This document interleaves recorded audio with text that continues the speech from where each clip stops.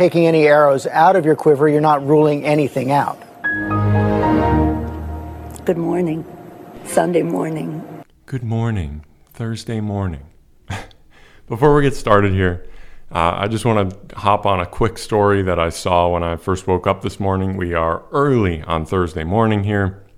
I know my eyes are a little swollen. Early morning is not a good look for me, so bear with me today. But I got a quick story about the Amy Coney Barrett nomination that I just want to touch on before we get into things. We got to cover the VP debate and stuff. But Democratic senators have started meeting with Barrett for some unknown reason. And so she's basically been on what someone on Twitter called a charm offensive, which is to say she's been trying to meet with everybody to gain some legitimacy. And these senators, who some of them might be yours, are helping out in that. We got Senator Feinstein, Leahy, Durbin, Whitehouse, Klobuchar, Coons, and Booker. All of them have, over the past couple of days, met with Barrett about, judicial independence. What's your judicial philosophy? And I don't understand in the first place why Democrats are surrendering on this. They've had so much power and so many things they could do. They only had the last 46 days to the election, and then they gain an extra senator if Martha McSally goes down in Arizona to Mark Kelly. But instead, what Chuck Schumer has done is completely mess this up. He doesn't seem to care one bit. I don't even think he really cares in the end. And what's insane is the Democrats have spent the last, 20 years talking about the court and how Republicans are going to fill the court. What about RBG? You can't vote against us. What about RBG? Absolutely insane that they would ditch the main thing they fear-mongered on. Their base is angry about RBG. They're still mourning her. It's been a couple of weeks. And all they've done is just surrender, point after point, and retreat, point after point, until at this point the hearing is going to be October 12th, and there is no plan to try and stop it before November 3rd. McConnell is running the show. So shame on Feinstein, shame on Booker, shame on Durbin, who is my former senator, for ever lending any sort of legitimacy to this process when we are maybe 3 weeks out from the election now. Absolutely insane and embarrassing. But I'll get off my soapbox. Let's run the intro.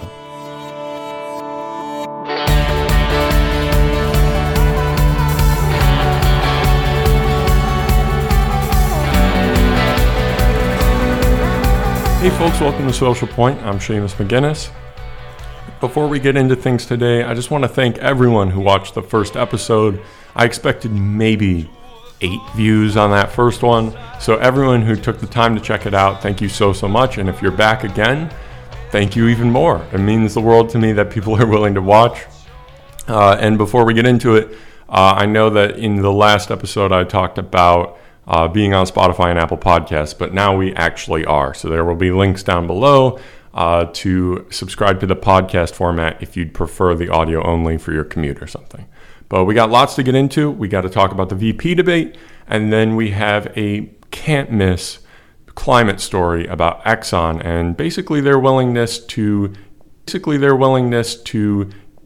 prioritize profit margins over the future of the planet. But we got to start with the wonders of Mr. Michael Pence. So the first vice presidential debate was last night. Honestly, far more boring than that first one. Obviously, when you take Trump out of the equation, things are going to slow down. But man, was it a slog. It felt like at least 6 hours. I mean, the first one felt long, but in sort of a embarrassing, slow motion car wreck kind of way. But it also kind of flew by like a car wreck would. But this was just painful, absolutely painful. So we got a couple of things to get into about it. First off, just surface level verdict. Kamala absolutely leveled Mike Pence. It was an embarrassment. She laid out a number of failures of the administration. She opened strong with that speech about COVID and about how they sat by. They knew in January 28th, which she did Rubio on that point a little bit. She repeated it a little too much. But that they sat by, that they just had no bearing, no care for human life, for American lives.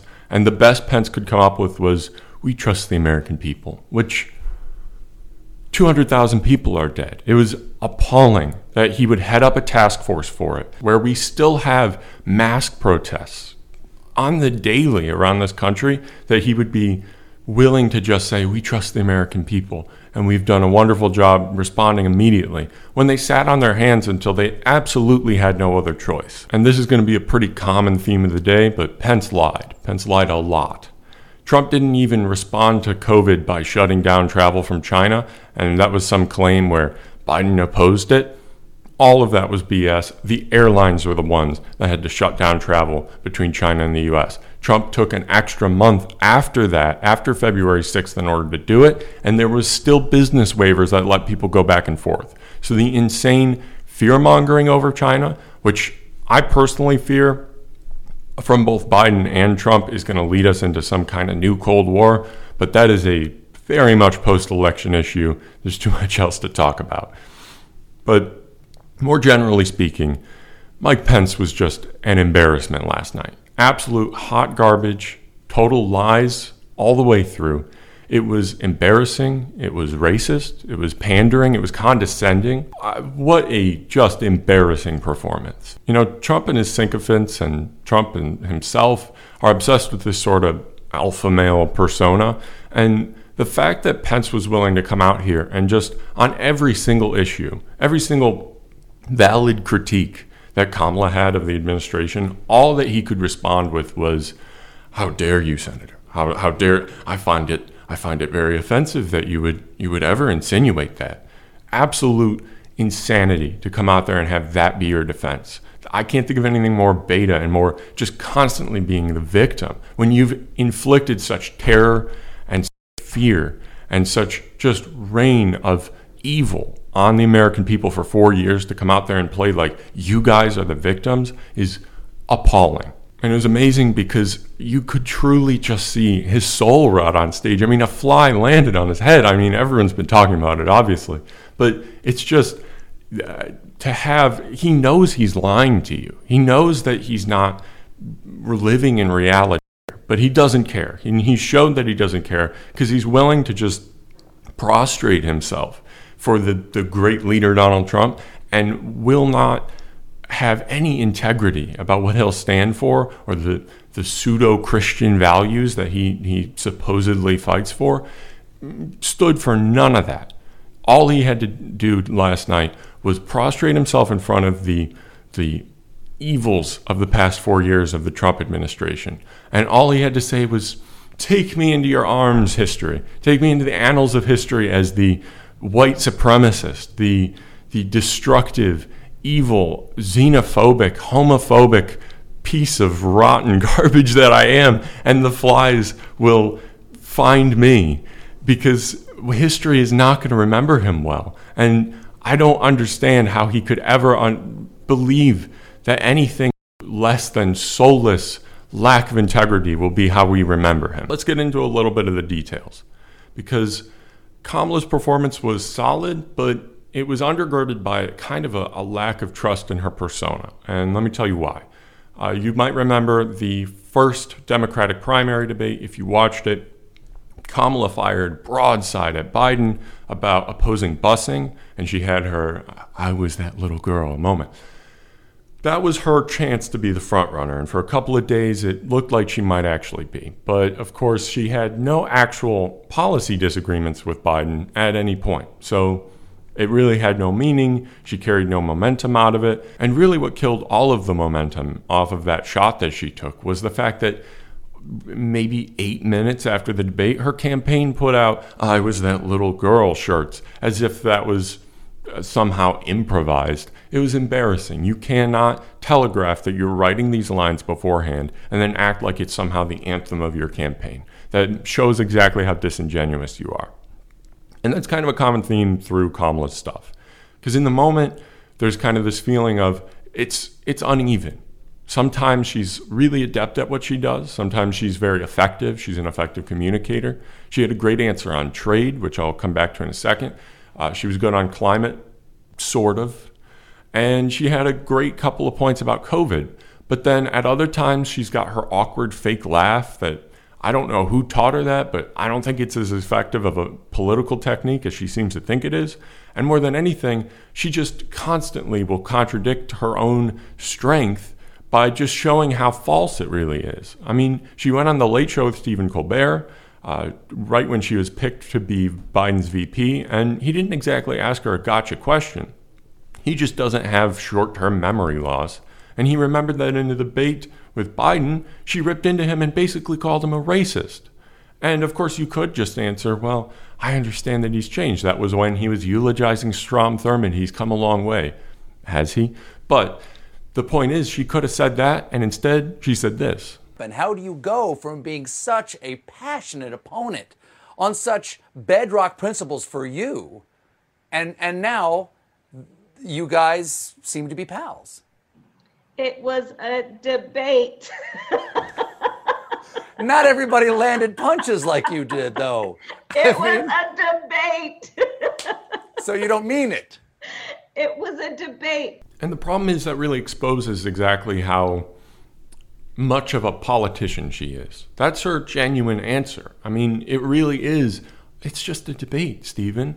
And so that kind of was a shadow haunting me throughout this debate, because as much as I want to believe that she can't stand Mike Pence and just wants to smirk at him the whole time, I can't shake the feeling that maybe there's a little bit of, it's just a debate, Stephen, going on. But we got a couple of things to touch on in her performance. So obviously I said the opening speech on COVID was pretty solid. She talked about the 200,000 deaths and how that could have been avoided. She got rolled a bit by the format after that. Really, the format of this whole thing felt like it was chosen by the Trump administration. And obviously it was bipartisan.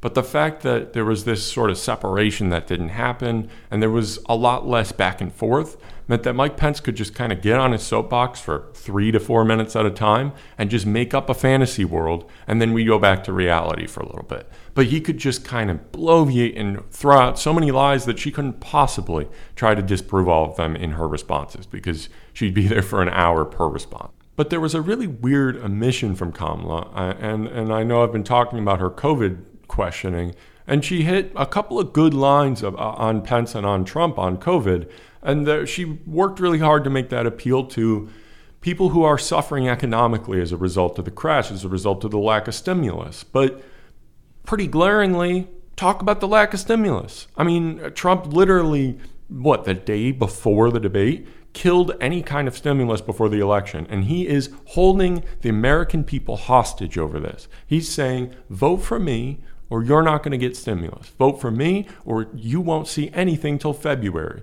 And God knows we're in the middle of a childcare apocalypse where half of childcare businesses are closing. God knows that musicians and record labels and anyone making art independently and anyone who's been out of work, anyone who wasn't deemed an essential worker, God knows a fifth of major cities are food insecure right now. I believe Houston is more like 40% is food insecure. Over half of our major cities are going through serious financial problems, according to an NPR poll.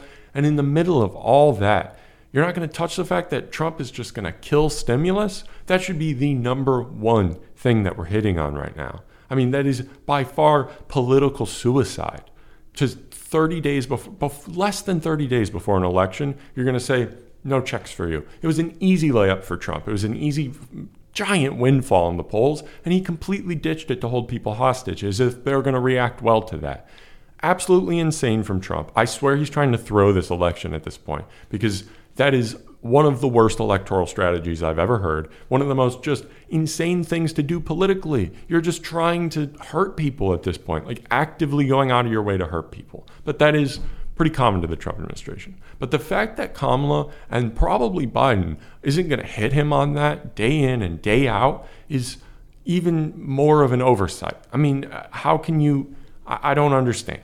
Moving into a couple other specifics, they both were a glaring failure on foreign policy. Pence, of course, is trying to pick a fight with China, and Kamala dodged the question. And then Pence brought up killing Soleimani, which, all right, you're going to brag about being pro-life and then brag about a drone strike that almost started World War III for like 5 minutes. Okay, We'll come back to that, though. But then Kamala turns around and says, well, you dismantled the Iran deal, which is one of the worst things that the Trump administration has done. Well, I don't know about worst. The list is far too long at this point. But Kamala brought that up and then says, well, Iran is building a nuclear arsenal, which fear-mongering over Iran is the last thing we need right now. Everyone knows that Trump has for years thought about starting a war to try and win the election. And the last thing you need to do is lend any legitimacy to that. But that's really a common theme in the Democratic approach to these debates, to the story that I talked about right at the start here with Amy Coney Barrett, is that there's a feeling of legitimizing that I see and hear your thoughts to conservatives and just go, I see you and I hear you, and let's engage in the marketplace of ideas. And there is no engaging a fascist and authoritarian government on some kind of conversational ground. You can't cede them ground, and they continually legitimize the insane and absolutely dangerous arguments that the right makes. And then there was another failure on climate. And believe me, I know Pence was a lot worse. I know I'm ripping on Kamala right now, but there is some valid critiques that we need to have because we need to stay clear-eyed on the issues on both of these sides. And I'm not trying to both sides here. There was that question from the 8th grader at the end that was essentially asking for a one-party state. I mean, can't we all just get along? I mean, that is the Obama brand of '08 politics that was about reaching across the aisle, and look how that turned out, because the next guy was not nearly as concerned with that. But to the point about climate, she a couple of times stood up for her climate record. Pence tried to rip her on the USMCA, which I will also come back to trade in a second. I know there's a lot we got to get to. But he was coming at her over her record that she voted against the USMCA because she's some climate extremist, that she didn't want to engage on the trade deal because it wasn't strong enough on climate. And she stood by that. She nodded. And that was good because she was absolutely correct, and we should not be engaging in trade deals that don't involve some kind of emissions reductions, at least, at the very, very minimum. But to the broader point about climate, there has been this kind of strategy by the Biden campaign that they want to win Pennsylvania based on not banning fracking, which just seems like an excuse to capitulate to oil companies, but you know, the poll lead in Pennsylvania does not seem like a fracking margin, but I could be wrong. I don't run the campaign, but yeah, she came out and proudly said Joe Biden will not ban fracking. And then you're going to say that you believe the climate scientists? Fracking is known to be one of the most dangerous and harmful things to the environment. So to act like we're the party who believes in science, but only to a point, only to the point where it's politically convenient, and then forget about it. Because we don't actually stand for the Green New Deal. We don't actually want to ban fracking. We just want to use climate, like most things, as a political tool. And speaking of political tools, let's talk about the racism question. Because in the first debate, Chris Wallace asked a stupid question about race, as if two old white guys that have spent their whole careers, at least Trump in private life, and Biden very explicitly in public life, attacking Black people's right to live in this country, their right to freedom in this country. The fact that we would ask them as if there's some debate over freedoms. But it got worse because the moderator, Susan Page, who was from, I believe, USA Today, asked an embarrassing question about Breonna Taylor, which the fact that there's some kind of debate question to be like, oh, let's use this dead woman who cops murdered in cold blood in her own home. Let's use her as a political tool. That's insane. And Susan Page should be embarrassed by her question, and Kamala and Pence, which Pence is so far from this that of course he's not going to be, but Kamala should be embarrassed for trying to engage on the merits of this question. Because asking someone, oh, explain systemic racism in this country, you have 2 minutes, is absolutely insane. Absolutely embarrassing that it could be treated like a debate issue, that Black people and their right to continue life are being treated as a political football in both debates now. 2020 has just been the year of that. We saw all the corporations do that, and it's embarrassing. It is tone deaf. It is insensitive and just insane that they're going to use that. But Kamala's response was also woefully insufficient. She brought up George Floyd, which, okay, continue. And then she said, well, he would be alive today if we had banned chokeholds. Absolutely not. I don't know who has that in their head, but that is so insane that you would ever think that that would have ever changed Derek Chauvin's mind when he had his knee on his neck, as if, oh, wait, is there something in the rule book for this? Come on. But we do need to talk about Pence's response, because he said, oh, I trust the Justice Department on this one. And then he turns to Kamala, and just like he did throughout the night, he does his faux outrage thing of, how dare you, Senator? How dare you insinuate? I think it's offensive to everyday Americans that you would ever say that law enforcement could have a racial bias. Where have you been? Where have you been for the entire history of this country? And obviously, that is not a surprising response from Mike Pence, but it still is bracing to hear it out loud. And not just that, but the condescending faux rage over it, that I'm offended by that. To complain about snowflakes through 2016 and then to come out there and act amazed and offended over the existence of racism in this country is just ghoulish. It's insane. But it's a part of a larger point where, he's going to talk about being pro-life and then say, Breonna Taylor, I trust the justice system. I feel for the Taylor family, and that's all I got on this. And the fact that he has the gall to argue that he's pro-life when he's willing to say these kinds of things, and AOC already kind of made this point on Twitter, but the fact that he's willing to, deprive of sexual education, that he's willing to, kneecap access to any kind of, free handouts, that you're going to take away welfare, you're going to take away any right to birth control and contraceptives, you're going to take away people's right to health care, that, if you have a pre-existing condition, yeah, screw you. That's insane. And then you're going to force someone to have a child, and then you're also going to take away SNAP benefits, you're going to take away any sort of child welfare, because no free handouts. And then you're going to not give people health care. You're not going to give the kid health care. And by the way, if you work a minimum wage job, you're not going to be able to afford housing. So exactly where in all of that timeline, in all of that process, are you being pro-life? And it's part of a larger sort of paradigm of the way that Mike Pence clearly thinks, and anyone who supports him or stands with him, is he's living in a fantasy world. He's living in a white, pro-life Christian utopia. And his wealth and his power and his ability to completely insulate himself from reality has allowed him to totally ignore the fact that utopia is built on the backs of an oppressive patriarchy, on the back of a racial caste system in this country, and on abusive worker-employer relations, and all of that is the foundation on which his little pretty white house is built. You do not have any leg to stand on, especially when you are responsible directly for the deaths of 200,000 Americans, and then God knows what other evils you've carried out over the past 4 years as a result of that administration. It is appalling, again, it is ghoulish, it is soulless, and Mike Pence should be ashamed of himself. And I hope that he goes in the history books as just a soulless ghoul and nothing more. All right, but tell us how you really feel, Seamus. I know I'm, on a bit of a rant this morning. I'm running on coffee and anxiety and midterm pressure. So I'm a little short on time this week.